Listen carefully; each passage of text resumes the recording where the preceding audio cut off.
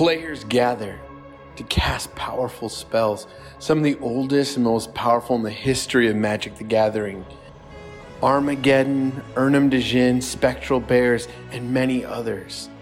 Battling head-to-head in brutal combat, they all have one thing in common, and that's to hold up their legacy and the search for eternal glory.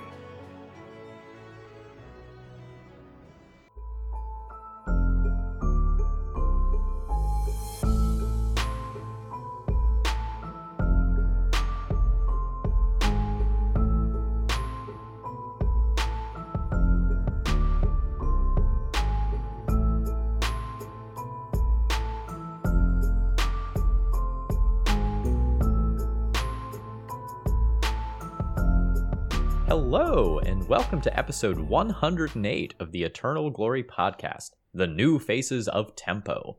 We've already recorded 30 minutes of introduction and banter for the week, available in our supporter-exclusive pre-show.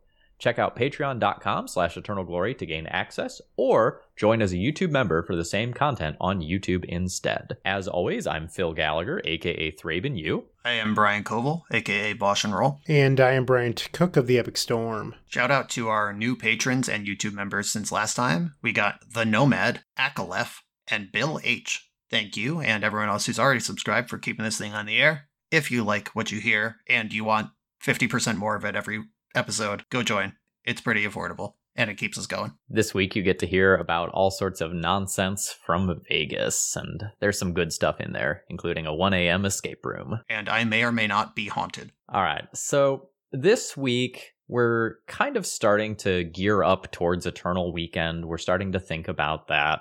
And this week, we want to talk about tempo, but not sort of at the conceptual level. We want to actually talk about decks, because as of the time of recording this episode of the podcast, 4 of the top decks in Legacy are actually tempo-oriented, as sort of evidenced on the MTGGoldfish standings. So today we're going to dig into Delver. We're going to take a look at the blue-black scam/shadow deck list. We're going to take a look at the blue-green sort of card advantage tempo engine and the crashing footfalls/teamer cascade deck list as well. Right, and not only is tempo 4 of the top 5 decks, it's 4 very different tempo decks, only one of which actually plays Delver of Secrets. Within several of these camps, there are divergent builds, meaningfully divergent builds. I don't mean like some have an Unholy Heat, some have a Chain Lightning. I mean like meaningfully different engines. Across these 4 archetypes, there are at least 6 or 7 different decks, and they all kind of change what is normal, because it's pretty normal actually to have 3 or 4 tempo decks at the top of Legacy. They're just like the 4 different color combinations of Delver you can play. But that's not what's going on here. I think we should probably make some attempt to define what a tempo deck does. This is one of the most argued over terms in Magic. Some would argue it means nothing. Some would argue it means anything. If you have ever watched Anzi D MTG stream, Card Draw is Tempo, there's a bunch of memes about what tempo actually is. Generally, I think for the purposes of simplicity, I like to define tempo as a deck that finds ways to get extra mana early in exchange for longevity later. And what I mean by that is the player who spends the most mana tends to win a game of Magic. They use free spells, pitch spells, things like Daze, things like Force of Will to get ahead early, but then eventually those picked up land drops and those exiled cards will catch them later if they don't convert early. If the opponent gets stable and is able to play a longer game where they have better things to spend their mana on. Tempo just kind of abuses the timing of the game, just shoves the game into a smaller can and hopes that the opponent can't get out of there. Tempo literally means time. Phil, confirm for me. You're a Latin expert here. Well, you see, ultimately it comes from the third declension Latin noun tempus temporis, which is, of course, a neuter noun, and I can confirm that it does mean time. Thank you, Latin teacher Phil. I hope you give all of your lessons in that voice. And your students have never actually heard your human voice. I do have a couple of different teacher voices. I have a specific, I'm pretending to be a student question. This student is always named Timmy. And Timmy asks questions like this. That's the Jim Gaffigan thing. Jim Gaffigan does that.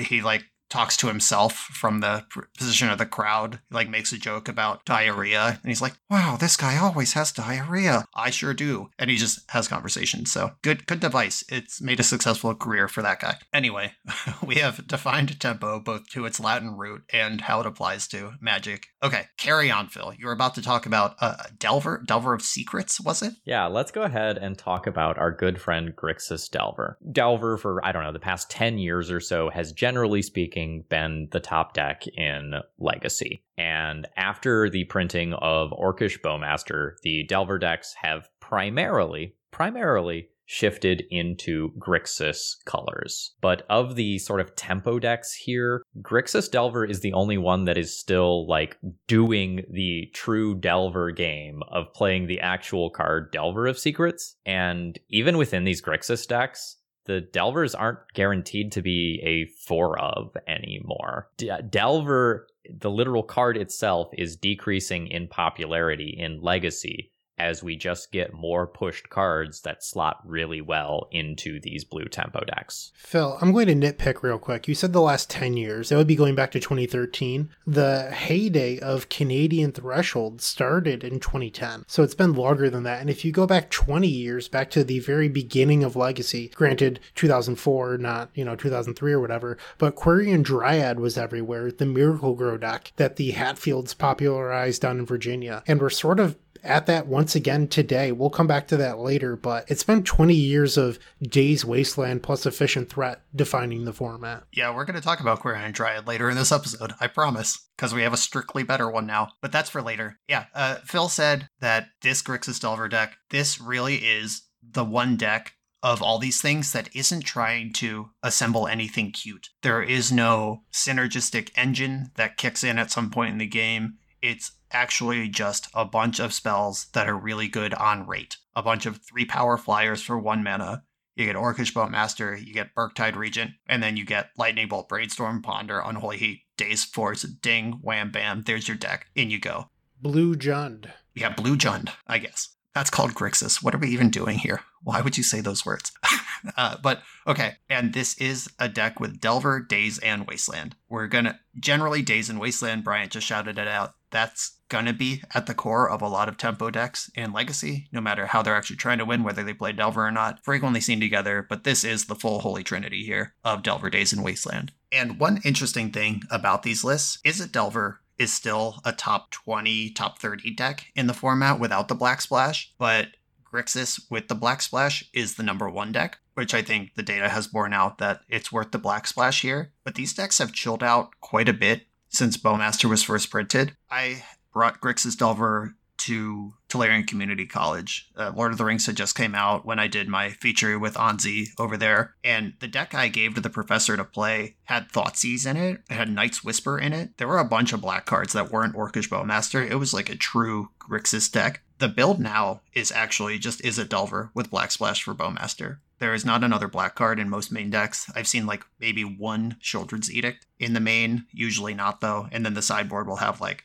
a Plague Engineer and an Edict. This is as light as you can get on the Black Splash while still allowing you to play Orcish Bowmaster versus these pure Grixis things that we were seeing earlier on. Yeah, you will very occasionally still see something like a Snuff Out or a Thoughtseize in the main deck. I know one of the challenge finishes over the weekend had those. I expect these decks to be blue-red plus Bowmasters in game 1 most of the time. And Snuff Out is falling out of favor too because it doesn't kill Troll of Khazad-dûm, which is a card we're going to talk about in our next section. Snuff Out was the tempo thing. Remember when folks had solved the Izzet Delver mirror by playing 1 Underground Sea and a couple Snuff Outs to just beat the mirror with free interaction? That was before Bowmaster even came out. People were doing that. That just doesn't kill the threats it needs to kill anymore. So Dismember has kind of taken the nod over Snuff Out in a lot of the decks that we're snuffing out. And you don't need a black deck to play Dismember. So I don't count that as a black card in decks that could be Izzet otherwise. In the pre-show, I talked a little bit about how I've been grinding Legacy. I've been playing it a ton. And since the release of Wilds of Eldraine, I've been playing tons of Beseech the Mirror combo, and I track all of my data. Somebody asked me about Delver matchups the other day, so I decided to dig into my Delver numbers.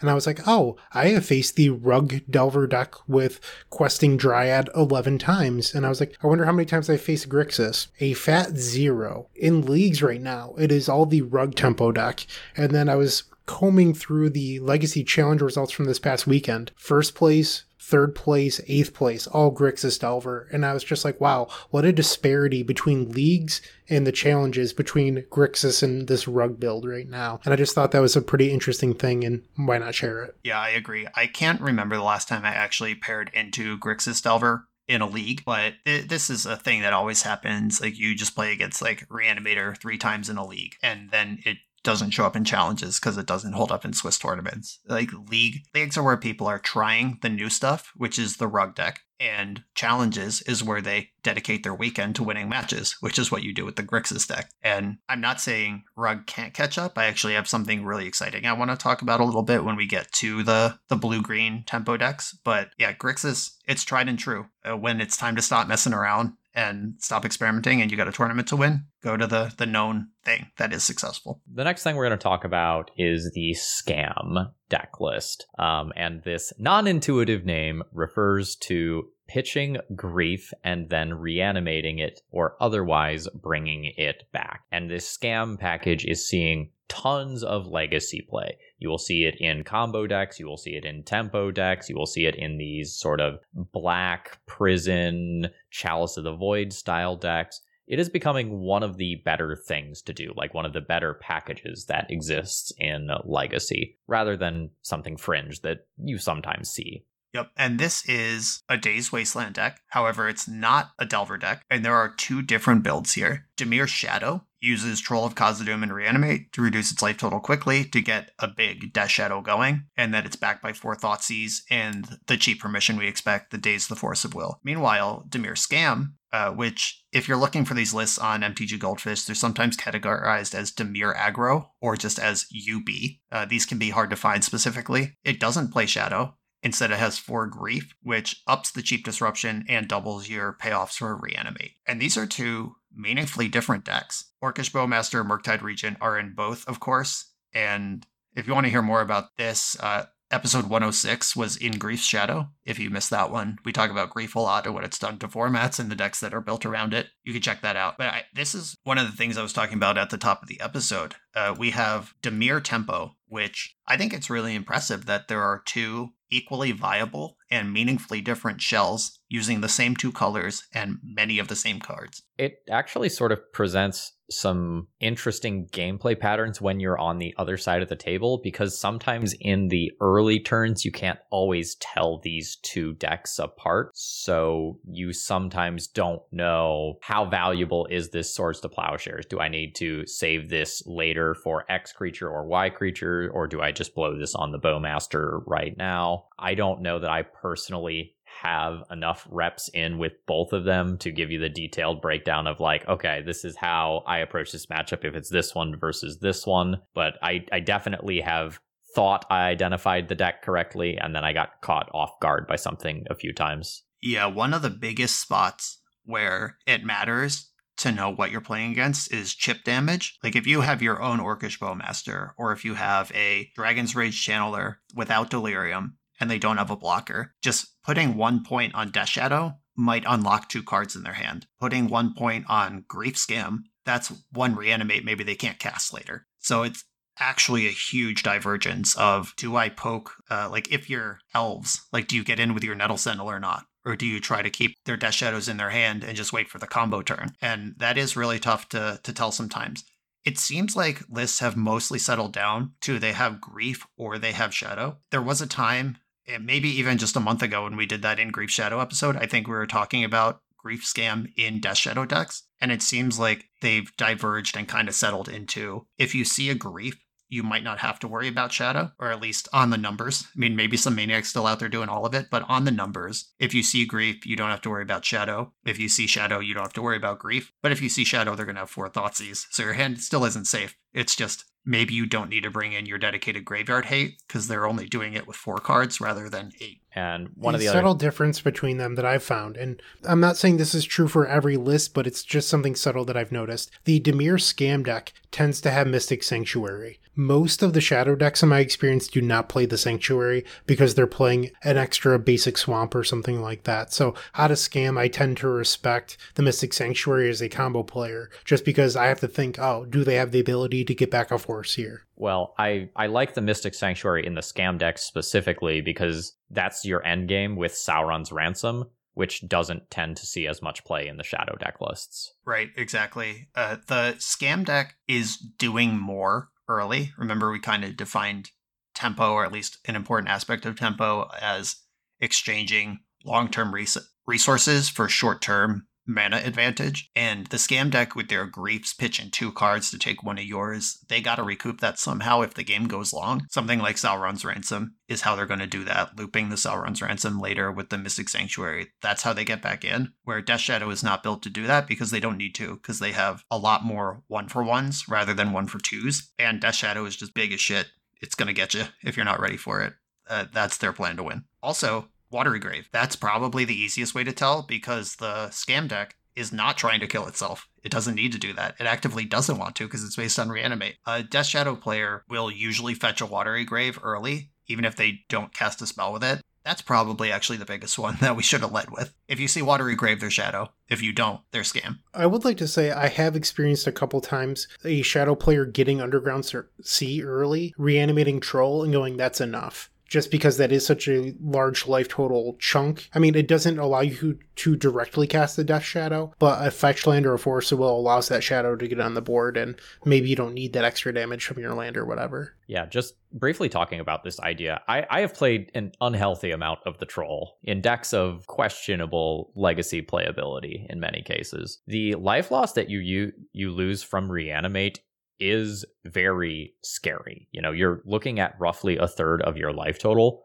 Like, you have an amazing evasive threat in play. Every once in a while, you'll just be staring down, like, turn 1 Dragon Rage Channeler, turn 2 Dragon Rage Channeler Ponder, and now you wonder whether or not the creature that you've reanimated is actually going to be fast enough. And I've had a lot of legacy games decided very quickly, one way or another, after the reanimate. Like, you can definitely feel that life total loss so hard in current legacy. Yeah, I played a bit of a brew. It wasn't, meant to break the metagame. It was Scam Shadow, Mono Black Scam Shadow on my channel. One of the things that I quickly learned, like 2 matches in, was that the deck can reduce its life total super low, super quick, but it only has 4 shadows. It has no ponders or brainstorms to find them because we're mono black. If you don't have a shadow to pay out your life loss, then you just don't have much life to play the game with. And when you're playing cards like Shocklands and Hatred was in that deck, by the way. Count it. Go watch that one. Wild shit. 4 copies of Underworld Connections, which drains you out every upkeep for resources. Like this, you can't just fill your deck with stuff like that. Controlling your life total is important. I have both decks up, by the way. The blue-black Scam deck has 4 Underground Seas, and then 1 of each basic and a Mystic Sanctuary. The Death Shadow deck has 3 Watery Grave, 1 of each basic, 2 Underground Sea. So if you see a 3rd Underground Sea, you know where you are. Maybe that the game will be late by that point, but if we're playing late into the game anyway, that means they haven't successfully scammed us out. They haven't successfully tempoed a giant creature out quickly. So if it's turn 3, turn 4, and you're not sure what you're playing against yet, look at the mana. Just a quick aside while we're still talking about the Troll. A little piece of technology that I think is cool is these various cycle creatures that go directly to your graveyard work really well at fueling Mausoleum Secrets. This is 1 and a black. Search your library for a black card with converted mana costs less than or equal to the number of creature cards in your graveyard. Reveal it, put it into your hand, and then shuffle. So I recently used that as a way to tutor up pieces of like the Witherbloom Apprentice combo. I wonder if something like your mono black Shadow deck list would want that as more effective copies of Shadow. Yeah, it's probably better than Hatred. I just shouted that out as a more exciting card, but oh boy, that card is not legacy playable. Let's move on to sort of the Simic side of the equation. Let's start talking about these blue-green X card advantage tempo shells that have been popping up. Yeah, so historically, when the Days Wasteland decks get a recurring source of card advantage, the format breaks. And people are always trying to figure that out. When Expressive Iteration got banned, we saw people trying stuff like Reckless Impulse or Chart a Course, Predict. People are chasing that high of really good card advantage in a tempo shell. Some examples of when it went wrong. Expressive Iteration, just mentioned that one. Dreadhorde Arcanist, Renin 6, Ragavan, Oko. Remember all that stuff. Deathrite Shaman's not literally card advantage, but it's mana advantage. And I guess if you count Deathrite Shaman as a shock every turn, like there's just an extra shock in your hand every turn, it can kind of feel like card advantage. I don't know. That one's banned too. But that's the sort of thing we're talking about. And there's currently 2 different reasonable card advantage engines that fit into blue-green tempo shells. And the first one, Bryant mentioned the inspiration already, Questing Druid, based on Quirion Dryad, which was the original Xerox cantrip Miracle Grow win con. Questing Druid is 1 and a green for a 1/1 humid druid. For its instant ability, it has Seek the Beast, which is an instant adventure. Exile the top 2 cards of your library. Until your next end step, you may play those cards. And then the creature's actual ability is, whenever you cast a spell that's white, blue, black, or red, put a +1/+1 counter on Questing Druid. I'd like to make an important distinction here. Reckless Impulse and Ren's Resolve both exist. People tried to play those cards in Delver Shells. However, both of those cards are sorceries. This card has the text of those 2 previous cards on it as well. However, it's an instant, which means that you can cast it on your opponent's turn, reveal Daze or Force of Will, and then cast those spells. So it being an instant is a huge game changer. Right. And it reads you may cast the spells until the end of your next turn, not until the end of turn. End step, Seek the Beast, untap with a bunch of cards available is the play pattern. Just the creature text on this card, 1 and a green for a 1/1 that gets bigger when you cast a white, blue, black, or red spell. That is all of the text and stats on Quirion Dryad, which was a legacy or type 1/5 defining card. The creature types are a little different, but in general, that's the same card. And then you just get this upgraded Ren's Resolve on top of it, attached to the same card. And this is a deck that's looking for card advantage, and it's looking for efficient creatures that grow. And this one grows when you cast efficient spells, which is what the deck wants to do. I think we can see how this all fits together. Are we caught up? Miracle Grow is back. Yeah, basically Miracle Grow is I mean, that's what they're trying to do here. It's a Rug tempo deck. Rug is the classic Canadian Threshold that became Rug Delver, which was the dominant Delver deck for a very long time. Basically until we got Deathrite Shaman and Gurmag Angler. That's when bugs started to become reasonable instead. The Seek the Beast, the adventure on Questing Druid, costing 1R, means that you do have to be Rug, though, or at least Rug, because obviously the blue cards are required for the shell, and then the 2 parts of the Questing Druid are green and red. So you are locked into Rug/Teamer if you want to play this engine. This is one of those times where I randomly have not meaningfully played against this card at all. I've seen my opponents cast it exactly once, and I killed them the next turn. So I have 0 data on this card. How has this card felt from the other side of the table? It is a polarizing situation. It is not Expressive Iteration. It doesn't feel like that. Sometimes I see my opponent exile a land and a Force of Will, and they make their land drop, the Force of Will just burns off, and they pass the turn with a 1/1 in play, but whatever. Sometimes they exile like Lightning Bolt Ponder, and they spend their turn pondering and lightning bolting instead of playing the creature. That's another weird thing that I mentioned in my videos, because when your opponent casts Seek the Beast, 3 cards go into exile and can be cast there. The 2 off Seek the Beast, and the thing that's on an adventure. And you can cast the adventure card just whenever, but you only get till the end of turn for the Seek the Beast cards. I don't know if other people's brains will do the same thing as me, but I was like, okay, so they got to cast the Seek the Beast, or they got to cast the Druid this turn, and then they'll cantrip, but they actually don't. If they just flip 2 cards, they can save the Druid for later. So sometimes it gets a little awkward where it's like they flip 2 bolts and they just bolt you randomly and don't develop a creature. Sometimes it's just the Stone Nuts, and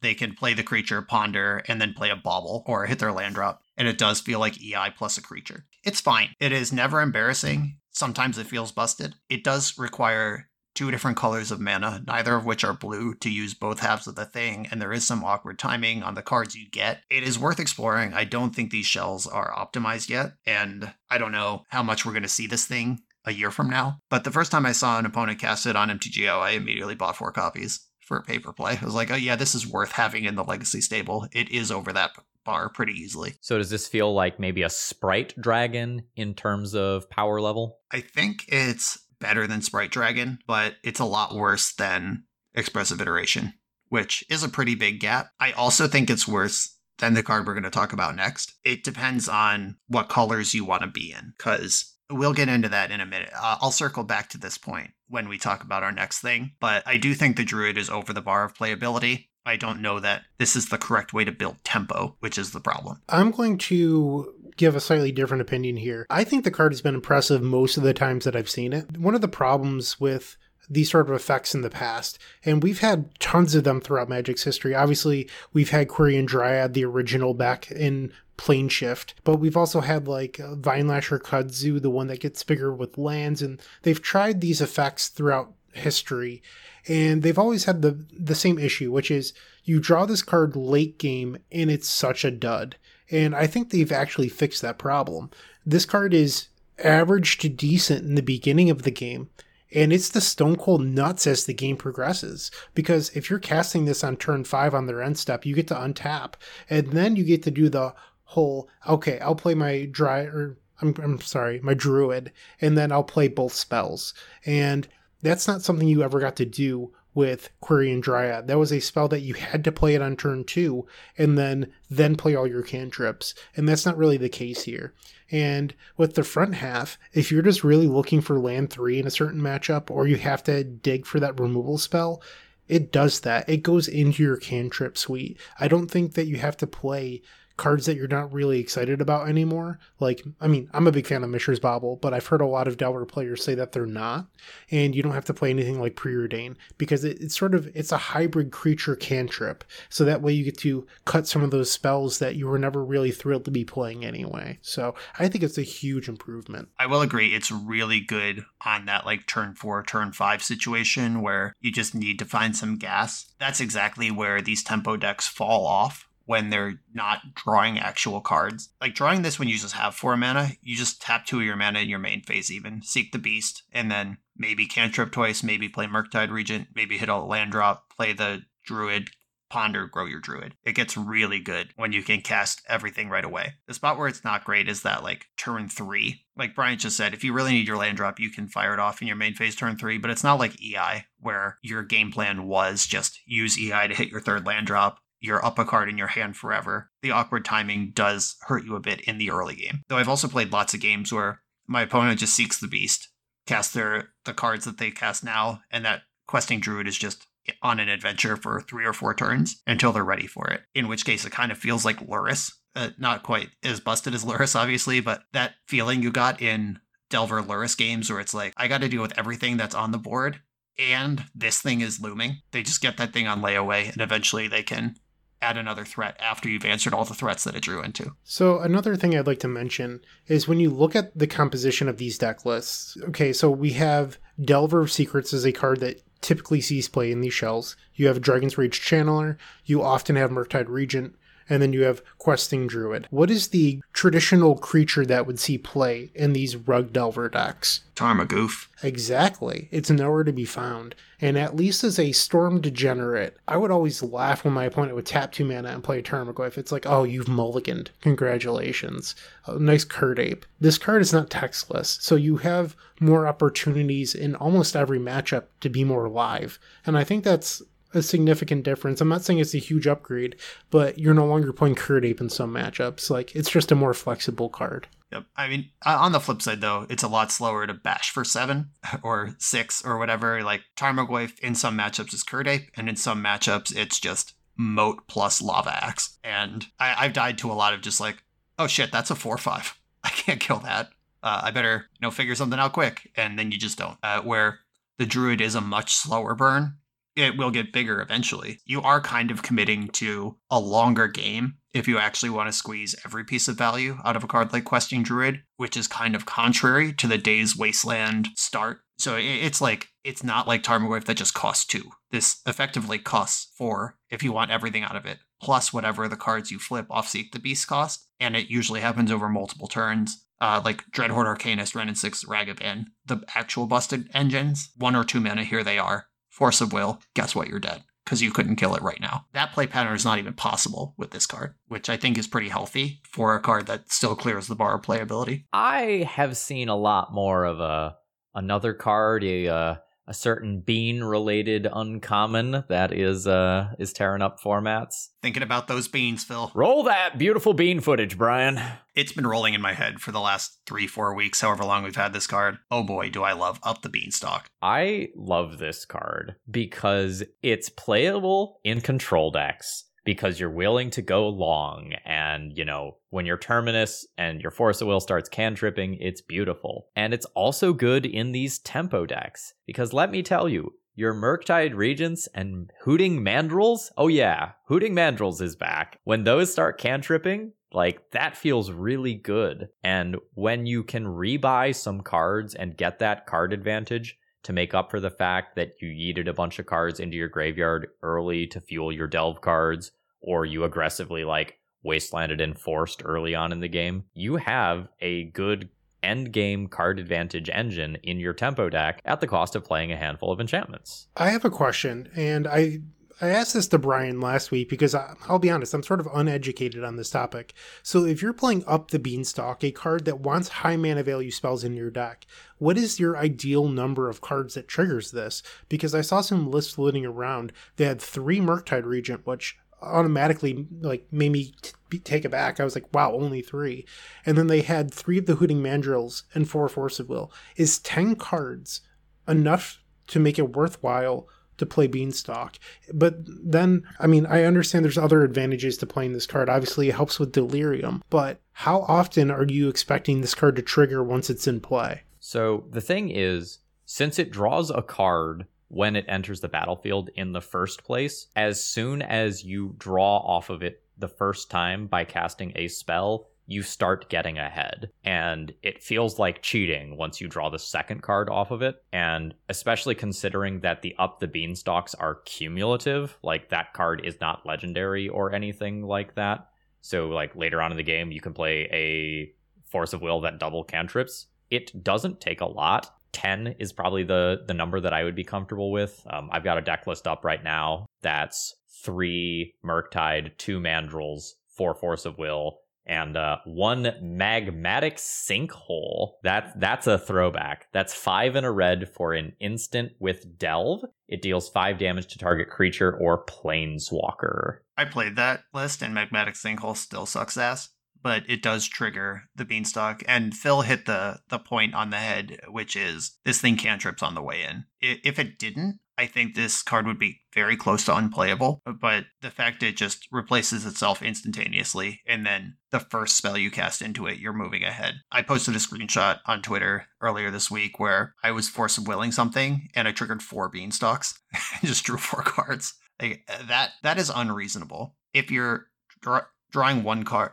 when you draw the first card, you're happy. When you draw the second card, you're going nuts. And if you have 2 Beanstalks, that just scales so much faster. I actually had a league where I was concerned about decking myself because I had 3 Beanstalks in play and 16 cards in my deck, and all of my Murktide Regents were still in those 16 cards. And I was like, well, I hope I only need 1 of these to win the game with. Even Forced to Protect It might deck me, which is a crazy place to get to in a tempo Murktide Regent deck. So going over to the control side briefly, I 5-0'd with a Bean control deck list, and I believe I had 11 things that could cantrip off of it. That's 11 things that could, and I'm counting 4 copy of Lorien Revealed, which I don't intend to cast for the full 5 mana most of the time. Turns out that like getting an island for 1 mana and shuffling your Ponder or Brainstorm is just good enough. That's fine, I guess, but if I'm registering a Beanstalk control deck, I am absolutely counting my Lorien Revealeds in my 5 mana spells. They're also lands. I consider the lands as the flavor text, and draw 3 to 7 cards is the actual text on that one. Phil has never cast Tidings, and it shows. Yeah, seems like it, but he did 5-0 in spite of that, so this card must be good, even though he's thinking about his cards completely wrong. Another cool thing, which we're kind of in a wormhole here anyway on the control builds, there are a number of X spells getting played in Legacy control decks right now, like Fourth Aerolingus and Green Sun Zenith and Prismatic Ending. And if you're playing long games anyway, those won't trigger your Beanstalks on turn 3. but they will on turn 5. You can spend 5 on a Prismatic Ending to answer a 2-drop if it builds you a cantrip on a stable board. That's a piece of deck building that I've been pretty excited about. Like, obviously, you're going to elbow tap whatever you can into a 4th Aerolingus, but even if you want your Leovold out of Green Sun Zenith, if you have the extra mana, might as well Zenith for 4, draw a card on the way through, and then get Leovold. Help me out with the name of this card. What's the name of the white March card? March of Swirling Mist. Or no, that's the blue one. March Otherworldly of, Light. Thank you. Otherworldly Light, yeah. Yeah, ask the combo player, Phil, next time, please. Thank you. That is a card that I have seen a lot more of recently, since it is very realistic to cantrip with that off of Up the Beanstalk. Also, Leyline Binding. Remember when WotC told us that was going to save Legacy from Expressive Iteration? Well, it didn't, but that card is actually really good with Up the Beanstalk, it turns out. So we're seeing some new cards, or some fringe cards, or some old cards like Hooting Mandrills, Magmatic Sinkhole, and Leyline Binding making their way into decks. Let's go back to Tempo, just pull the ship back onto its course here a little bit. A really cool thing about Up the Beanstalk is that it's just a green card. Questing Druid is a red card also, if you want all the modes out of it. And people did seem to default to Rug or Teamer as the go-to Beanstalk Tempo deck. I have a video coming out. It'll be on my channel by the time you're all hearing this. Pokemoki is at it again. Emerged from playing Flesh and Blood to attack the Legacy metagame by once again teaching people that black cards exist and Witherbloom Command is busto. Sultai, Beanstalk Tempo, I think is really good, and Witherbloom Command kills enemy Beanstalks, kills Chalice of the Void, picks up your Wasteland, fuels your graveyard for the Murktides and Murderous Cuts that are in your deck to trigger your Beanstalks. Don't get stuck in Rug just because that's what people are doing. I played the Rug deck, and my conclusion at the end was, it's good, but I don't think it's the best Beanstalk deck, and I don't think it's the best Dragon's Rage Channeler deck. And Pokemoki had independently come to the same conclusion, and just, if Dragon's Rage Channeler isn't good here, why are we even trying? Let's just play Orcish Bowmaster and raise the curve slightly. And I think Sultai is really good. I haven't explored Bant, but that's another 3-color wedge that we can play Beanstalk Tempo with and just play different cards. So the world is open on Beanstalk in a way that it's not open on Questing Druid. You are locked into a wedge. On that one, where Beanstalk, you got some choices. So notably, since the Beanstalk builds are looking to go a little bit bigger and they're often playing more Delve cards, these slots in the other version that are maybe going towards cards like Delver of Secrets, like, they just don't have room for that anymore. So if you see Up the Beanstalk, you're probably not going to see Delvers. Right. Also, Up the Beanstalk doesn't trigger Delver, and kind of the point of Delver is that your whole deck is full of instant and sorceries that draw cards, and if your main draw engine is an enchantment, that lowers the density for Delver. Delver doesn't trigger the Beanstalk, there's just no synergy there at all. So Delver will not be appearing in any Beanstalk decks, which is why I think the Rug one, only playing Dragon's Rage Channeler, is kind of disjointed, because you have 4 cards in your deck that can play the Wasteland Days game with a 1-drop instead of 8, which massively reduces the likelihood you get to spike that. Just working on a higher curve in a different color spread makes a lot of sense to me. Though the Questing Druid list is really interesting because I've seen successful posted League 5-0 or tournament top 8 lists that include 0, 2, 3, and 4 copies of Delver. All numbers except for 1 are represented among the Delver split. Questing Druid, Rug Delver, or Rug Tempo builders have not figured that one out yet. That's still being worked. I also feel like people are still mucking around with the number of Uros you're supposed to play. Like, your graveyard can only take so much of a beating, so I don't know that you can get away with, like, Hooting Mandrills and Murktide and Uro all at the same time. Like, that's a lot, but Uro is such a good pivot plan. It's, like, a great piece of additional inevitability. It's a little bit of life gain when you sometimes need that. I'm not sure where we're supposed to settle on that. The Uro trigger that puts lands into play in your Days deck is also a nice way to recoup early resources spent on a tempo play, and then you catch back up in the mid-game. I do not think you'll see Uro in a lot of Beanstalk control decks, at least not ones like this. The Beanstalk control decks that are playing Prismatic Ending, Solitude, Terminus, Force of Will, whatever, you can play Uro. In these tempo decks that have the Hooting Mandrills, the Murktide Regent, the Murderous Cut, the Magmatic Sinkhole, that's too much going on in your graveyard. I don't think you'll see Uro in those. Uro is blue-green, and so is the core engine of these various strategies that we've talked about in this section of the pod, and Uro could show up in any of them. And Life of the Loam can show up in any of them. and Life from the Loam in a deck that plays Wasteland anyway, and also is motivated to fill its graveyard with cards anyway. Loam, I would expect to actually see one copy in a lot of these lists, somewhere in the 75. Another card that I've really liked out of these decks is Minsc and Boo from the sideboard. That card is horrifying, and when you exhaust a lot of your early game resources on the Dragon Rage Channelers, maybe the first Murktide Regent, and you don't have the resources to deal with a Minsc and Boo that comes down, that thing often effectively or literally ends the game in 2 turns. Phil, I think it does something else as well. We've been describing playing Murktide Regent and Hooting Mandrills, but both of those, as you said, your graveyard is being taxed. If you're a controlled person like Brian, maybe you're looking at Rest in Peace and all of a sudden you're saying, all I have to do is answer 4 copies of Dragon's Rage Channeler. Minsc and Boo doesn't use the graveyard really, or at all. And you can, move away from that angle of being attacked into something else. So I think it's a pretty smart pivot. Yep. The olden days where Rest in Peace just checked Rug Delver. Rug Delver's threats back in the day were Delver, Nimble Mongoose, Tarmogoyf, Hooting Mandrills. 3 of those just don't even work with Rest in Peace in play, and then you just got to deal with Delvers. We are kind of treading back into that territory. If you are too reliant on Delve spells, you could be in trouble. That league I mentioned that I played Sultai Beanstalk Tempo in, somebody did mull to 5 to find a Leyline of the Void, and zeroed it against me. And luckily they mulled to 5, so they were playing on a 4-card hand, and I was able to figure it out eventually, but that really took the wind out of my sails. I had like 2 Murktides and a Murderous Cut sitting in my hand basically the whole game.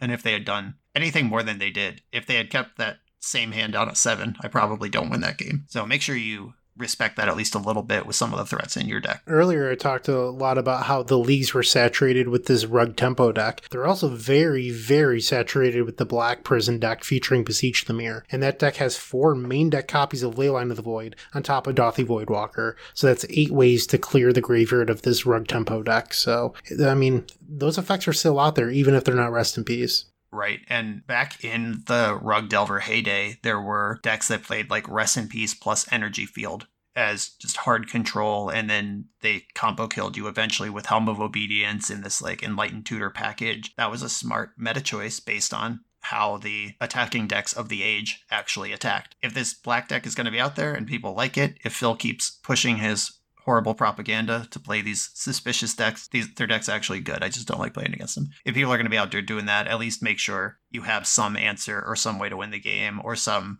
removal. Like even if it's just like a couple Brazen Borrowers in your main deck, make sure you can answer hard graveyard hate if you're all in on bean delving. Brian, if you want to attack people that play 1-drops in their Chalice of the Void deck, I'm not going to stop you. Like if you want to go ahead, just like go on a tangent, man. I am here for it. The old Dark Ritual Trinisphere Go line.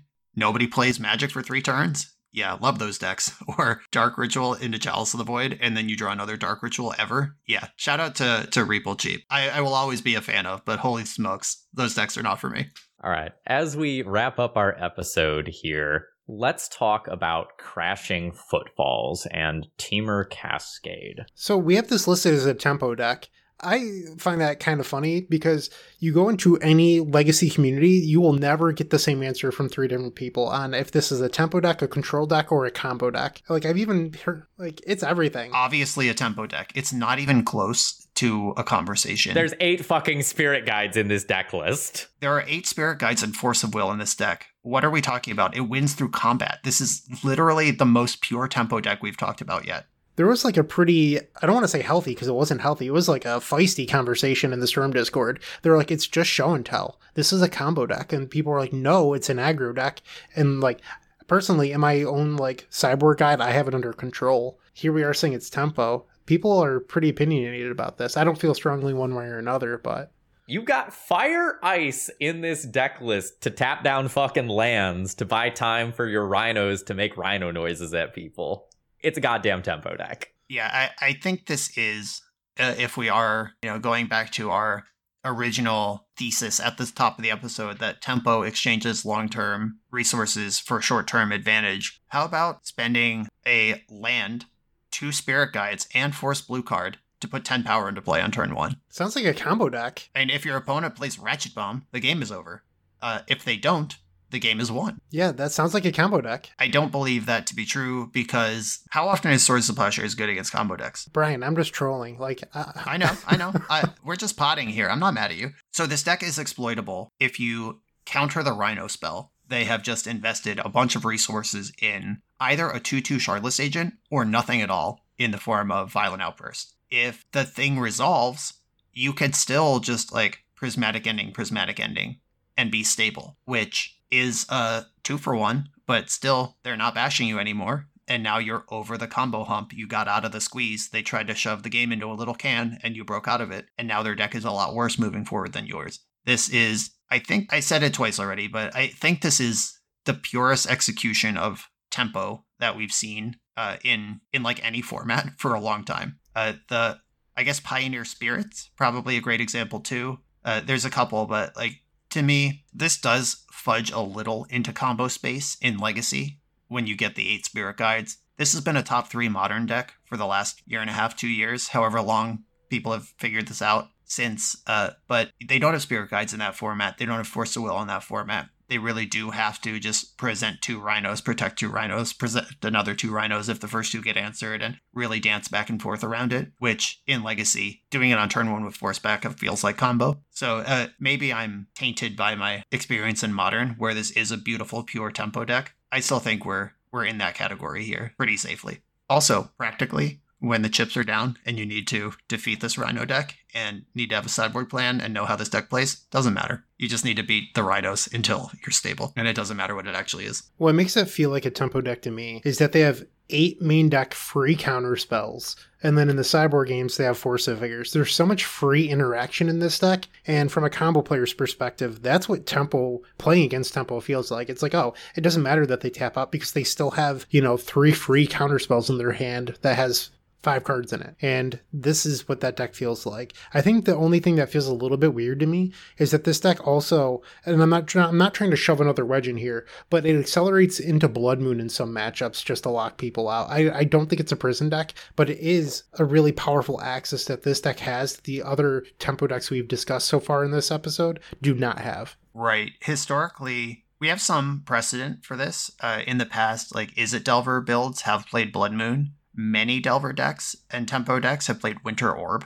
We kind of get the same vibe when the tempo deck needs to slow down or needs to find another axis after board. But yeah, turn 1 Blood Moon with Force Backup is a thing this deck can do. And I want to talk about why this deck gets away with that, because this is a 3 basic land deck. That means you have 2 basic lands that function under a Blood Moon, right? The printing of Lorien Revealed gives you 4 more effective copies of your basic island, making it much less risky to just go all in on an early Blood Moon, because you will have a better chance at finding your basic, or even just finding an Elvish Spirit Guide to let you play a Minsk and Boo or whatever to kind of get the game going. Yeah, 7 of this deck's 9 fetch lands get Forest, and then you have the 4 Lorien Revealeds to find the island. You can still Shardless Agent, you can still Violent Outburst pretty easily with a Blood Moon in play. Plus, the Elvish Spirit Guide can get you to Violent Outburst even under Blood Moon. If you have the island, the Spirit Guide fixes that too. This deck's really good at playing under its own Blood Moons.